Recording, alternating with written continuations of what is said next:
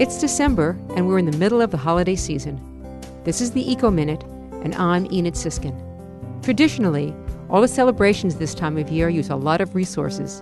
There are lights everywhere. We're traveling to visit family and the mall, buying presents and the paper and ribbons to wrap them, and preparing many more big meals and even baking cookies. This season can be more environmentally friendly, and you can be greener without being the Grinch. This month we'll be giving you suggestions on ways to green your holidays, ways to decrease your seasonal energy consumption, cook greener, give greener presents, and decrease your environmental footprint without giving up your celebrations.